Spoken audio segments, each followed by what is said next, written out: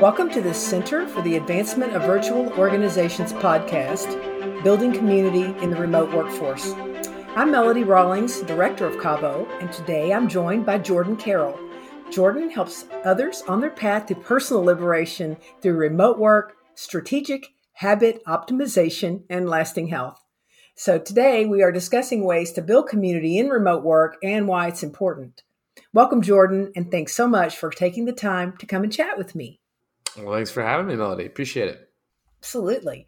So over the past years, and especially after the major shift to remote work in 2020, I've been reading and hearing a lot about building community in the remote workforce.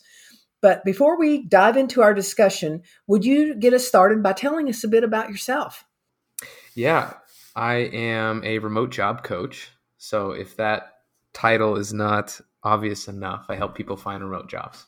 That's one of the big things I've focused on the past 4 or 5 years. And it's been a really, really awesome, incredible experience to go through this with a lot of different people that are job seekers and people wanting to live a remote lifestyle. And I've taken kind of a specific interest in the remote lifestyle because I've been doing it for a long time as well. I've been remote since 2013 in various different circumstances, various different companies, as well as my own organizations that I've built. So remote work and building community as a remote worker or virtually is something I'm really passionate about. And it's really changed over the years for me as far as what that's looked like. And I'm just excited to share some of my thoughts on that today. Great. Well, I'm excited about having this conversation with you because I've been working remotely, fully remote for the past almost 6 years. And before that, I was in a hybrid type of working format before hybrid was a thing. So I love working remotely. I love working from home, and I love the freedom that it gives. As you and I were talking before we began the podcast about traveling and being able to work from wherever we choose. And love that freedom and that flexibility. But a challenge that's a reality for many who work remotely is battling feelings of isolation and loneliness. Yeah. I've been hearing more about that, especially here lately. And I think it's especially true for those who basically pre-pandemic worked in a physical location where they were seeing their coworkers and their managers daily, in person. And then were suddenly thrust into working remotely and no longer had that face-to-face interaction. Because I was working remotely full-time or fully, the COVID pandemic changed nothing for me. So I didn't experience that, but I know that many did, and many felt disconnected and lonely when working from home. And, research shows that when remote workers feel like they're part of a community, it increases their engagement, their productivity, and generally just creates a positive work environment. So let's start with, what does community look like in a remote work environment? Yeah. And just to piggyback off of what you said, here's how I would look at it. If you want to take the stance that being remote means disconnection, means loneliness, means all these things that can be perceived as bad, I would invite you to look at it as an opportunity. What do I mean by that? Well, the traditional way in which we've built community in our social lives in the past, if you have worked in an office, is largely built around the people at work. But what if you could accept that the people at work don't have to be your friends and don't have to be your only outlet for socialization? Mm-hmm. If you flip that on its head and you look at, oh, wow, how can I be intentional about the communities that I put myself in? Because remote work enables me to do that. Then all of a sudden we're coming from an empowered place, and we're not looking at the loneliness. We're not looking at the disconnection. We're looking at, how can I get my social needs met, which are very different depending on the person, through the communities that I choose to be in. So that's the first thing that I want to preface any of my statements after this on, looking at the opportunity that we have rather than looking at it as loneliness or disconnection. Does that resonate with you at all? Absolutely. I love that. And I think that is how it should be approached.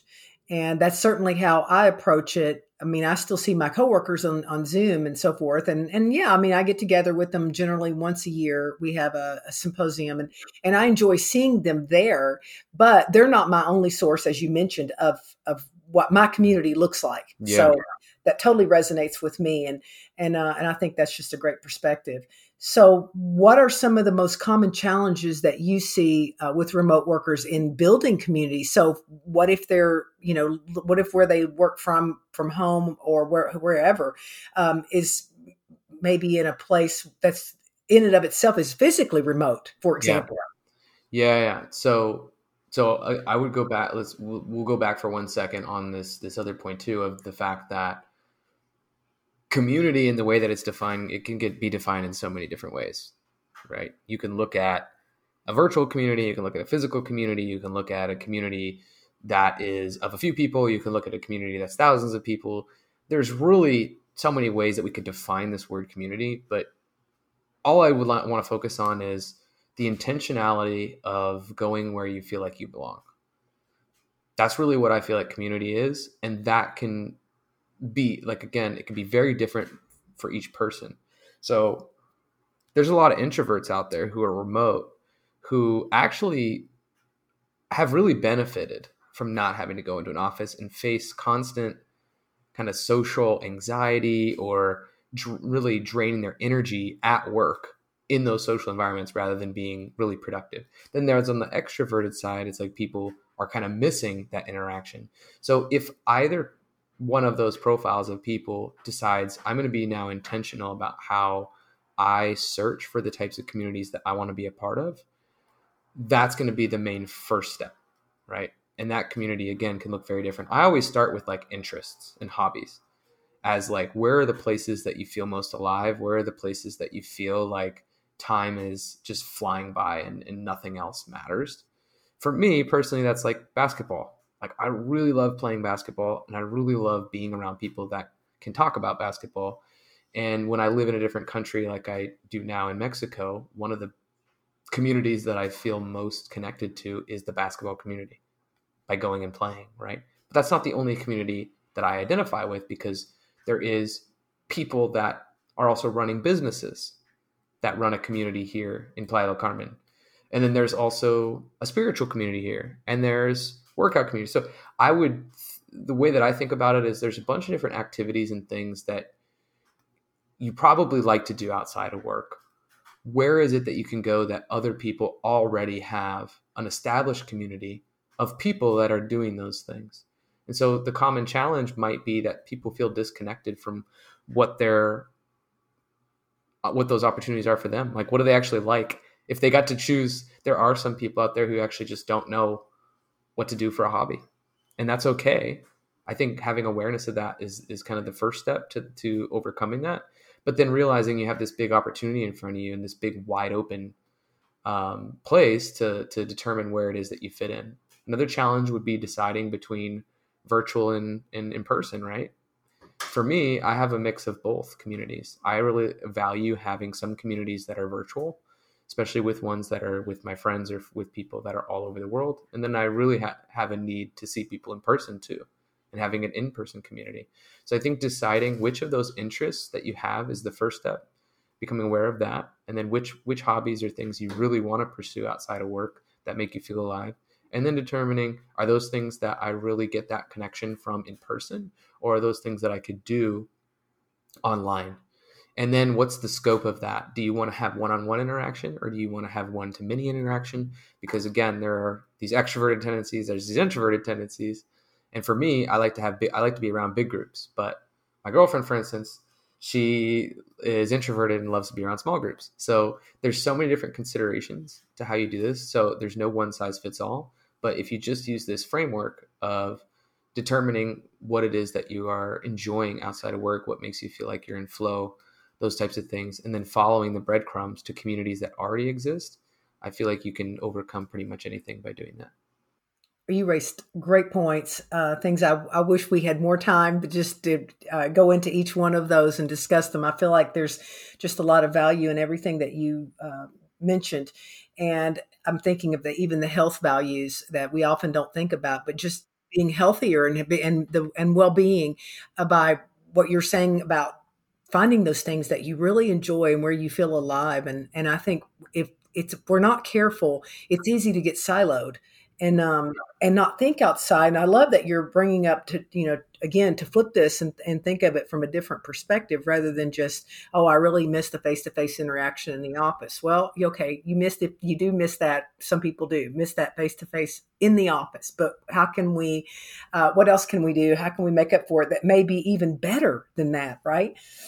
I love that. And as somebody who's in somewhat, well, probably pretty introverted. I mean, I do find being out with others but I like small groups as well. And I like the one-on-one and much prefer that. So, working remotely, I've never felt isolated or lonely, but but if I think about it, it's not because, I have a great relationship with my coworkers on Zoom, but it's also because I have things I'm interested in my my physical area and family and support and things like that. So those are just great points. So that leads into the next question. Then what are some strategies, and you've already alluded to this and actually mentioned them, but what are some strategies leaders and maybe other coworkers might implement to build and maintain community? Yeah. I think this is a great one because I find myself stepping into a leadership role in a lot of my communities. And I think that there's different profiles of people, right? Some people are leading an entire team. Some people are running their own business. Some people are an employee of a business. Some people are freelancing. So there's so many different types of people out there that you could consider leaders and coworkers, right? But I think one of the main things is that I like to do is I like to figure out what are the things that I can do on a weekly basis that get my needs met from a social perspective. So again, this goes back to like hobbies and certain things, right?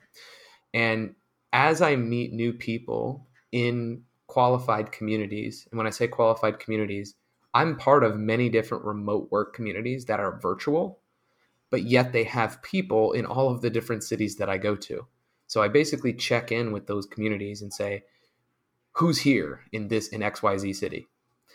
By having those pre-built communities that are already qualified, like they're either already qualified by the people being entrepreneurial, or they identify as digital nomads or whatever it may be. That pre-qualification is really great. So as a leader, what I do is I insert myself into these communities that are already established, and then I'll usually take a few close connections from each of those places and develop more personal relationships with just a few people in those. And then what I'll do is I'll bring together the different communities in an event that I throw. So as a leader, I see it as my opportunity to connect people from different backgrounds and how they know me. So I had an event, for instance, in Playa del Carmen a couple of months ago, and there was probably about 50 people that showed up. Some were from this basketball group that I know. Some were from this entrepreneurial group that I know. Some were from this Spanish speaking club that I was part of. Some of them were from this company called Nomad Base. So like I was able to kind of quarterback and bring together all these different people. And sometimes these people will end up having a relationship, outside of that event, right? And that's the biggest compliment to me, was that I'm able to bring people together to be able to build that community, maintain that community, and then even create subcultures of that community outside of the original event that I had. And so even to the point of co-working is like, I'll have certain days where I go and co-work, and I'll go to a certain cafe or a certain place, and I'll invite people from these different backgrounds to come meet each other too. So I look at it as kind of a fluid thing where I'm trying to leverage established communities to understand the social dynamics and then bring the best people from each one that I become close to together to create an even more connected experience. I love that. I love being able to be that catalyst that brings the people together. And I know that's a really good feeling when you can do that and help people make connections to each other. And I'm glad you brought up the co-working spaces, because I know we're seeing those pop up all over the place. Mm-hmm. I wish there was one here in my community. There's not yet. But I wish there was. But I've been in them, and I know the ones I've been in are wildly popular. Mm-hmm. And they just provide a place for people to meet. And even if you just go there and you're having just coffee and working on by yourself on your laptop. It's just still neat to be in that environment and the vibe that they have. And so it's pretty cool. And so you do use co-working spaces then? I have, at this point in my, we'll say, remote or nomadic journey, I have multiple screens that I travel with, and I end up setting up most of the time in my own apartment that I'm staying at. And that's the most comfortable for me. But maybe 1 or 2 days a week, I'll take my computer and I'll go to like a cafe that has enough space for co-working, or I will go to a friend's house and we'll co-work there. There were times in my life where a co-working space was much more, I guess, like enjoyable for that social aspect. But I also, like, because I've been so remote for so long, I find that I can get kind of distracted when I'm in a setting that has a lot of people. So I just have to be aware of that. And with co-working spaces in particular, I'm someone who, if I have to bring all my equipment, it just takes a long time to like Yeah. walk all the way over there, get all my stuff out, set it all up, and then by the time I've done all that, it's maybe close to lunch, and I'm like, oh god, I haven't got anything done yet. So I try to prioritize, like, what do I feel like today, and have I got those social needs met? And are, like, usually they're going to be met outside of work anyway. So I'm, prioritizing just being comfortable with how I get my work done. Yeah. Well, I'm right there with you with the multiple monitors and too Yep. hard to set up. So yeah. So when I'm just like you, I go there occasionally, and I enjoy when I do go because I feel like there is that I need to fulfill that need, or to be around other people or what have you, or whether it's a coffee shop or an actual co-working space. But yeah, so I agree with you. So it just depends on what I'm looking for and my needs at the time. But it does take too much. If you have multiple monitors, if it's not just a laptop you're carrying, then it's probably not it's not feasible then. Yeah.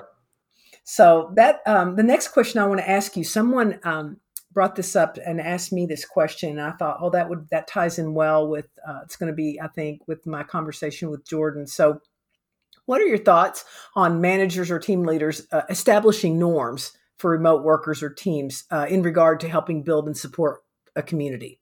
In this case, community being a work Right. environment or remote work community. Yeah. So I'm friends with a lot of different executives at distributed organizations. A couple of them in particular that I want to shout out are Chase Warrington of Doist. He's the head of remote there. And Darren Murph of GitLab, who's the head of remote at GitLab. And I learned so much from these guys about this stuff.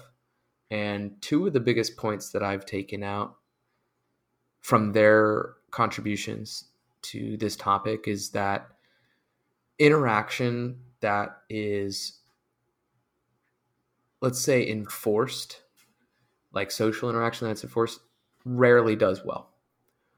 And giving people the ability to opt out is a critical component of how managers and team leaders allow the community to form organically, and for the those relationships to actually flourish. Because if you end up forcing people who don't actually want to have some of these social interactions because it's draining for them, or for whatever reason they don't need to explain themselves, you end up creating a resentful team culture where there's not really a true way. And you may even say, hey, it's optional. But if the implication is that they will be somehow punished because they don't show up, that doesn't mean that it's optional. So you really have to establish, if the norm that you establish is that things are optional. And that I loved one thing that Darren told me about some of their process, and I think he was on stage at a talk that I was at when he talked about this, but he was talking about a company that basically had bought all the swag. And I think it was his company, actually. I think it was GitLab. They bought swag for all the employees and sent that out. And they had basically a day in which they encouraged and made optional for all the people at the organization to go out into the community and do some community service at the place of their choice, wearing their brand logo. Now, you didn't have to go do this, but you did get a paid time off to do it. So it was kind of like a really creative way for each person to individually go in their own community physically, but still have some sort of connection to the remote team. So all of them, they were all posting pictures in their chat and talking about what they contributed to that day and all that sort of stuff. So I think there's ways to do this that are still inclusive, and they are still norms that give optionality. And I think that's important. I think that's a great way to build community, doing service in the community, in your community. And also when they come back together and discuss it, it's a good remote team building opportunity. So yeah, I think that's a great idea. Really good. And I totally agree with not requiring, but making things optional. I remember back a number of years ago, where I was working, they at first they encouraged you to turn your camera on. And I didn't have a problem with that, but others did. Then they started requiring you to turn your camera on. And then it really became a problem. Well, that policy didn't last long because, as you said, people began to get resentful about it. Yeah. And that just doesn't work you can't force people to be social.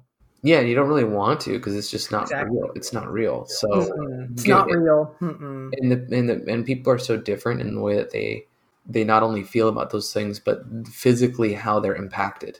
So you could be asking someone to basically give up all of the energy they have for that day for this forced social interaction that allow them to now do their job a lot worse. So yeah, exactly.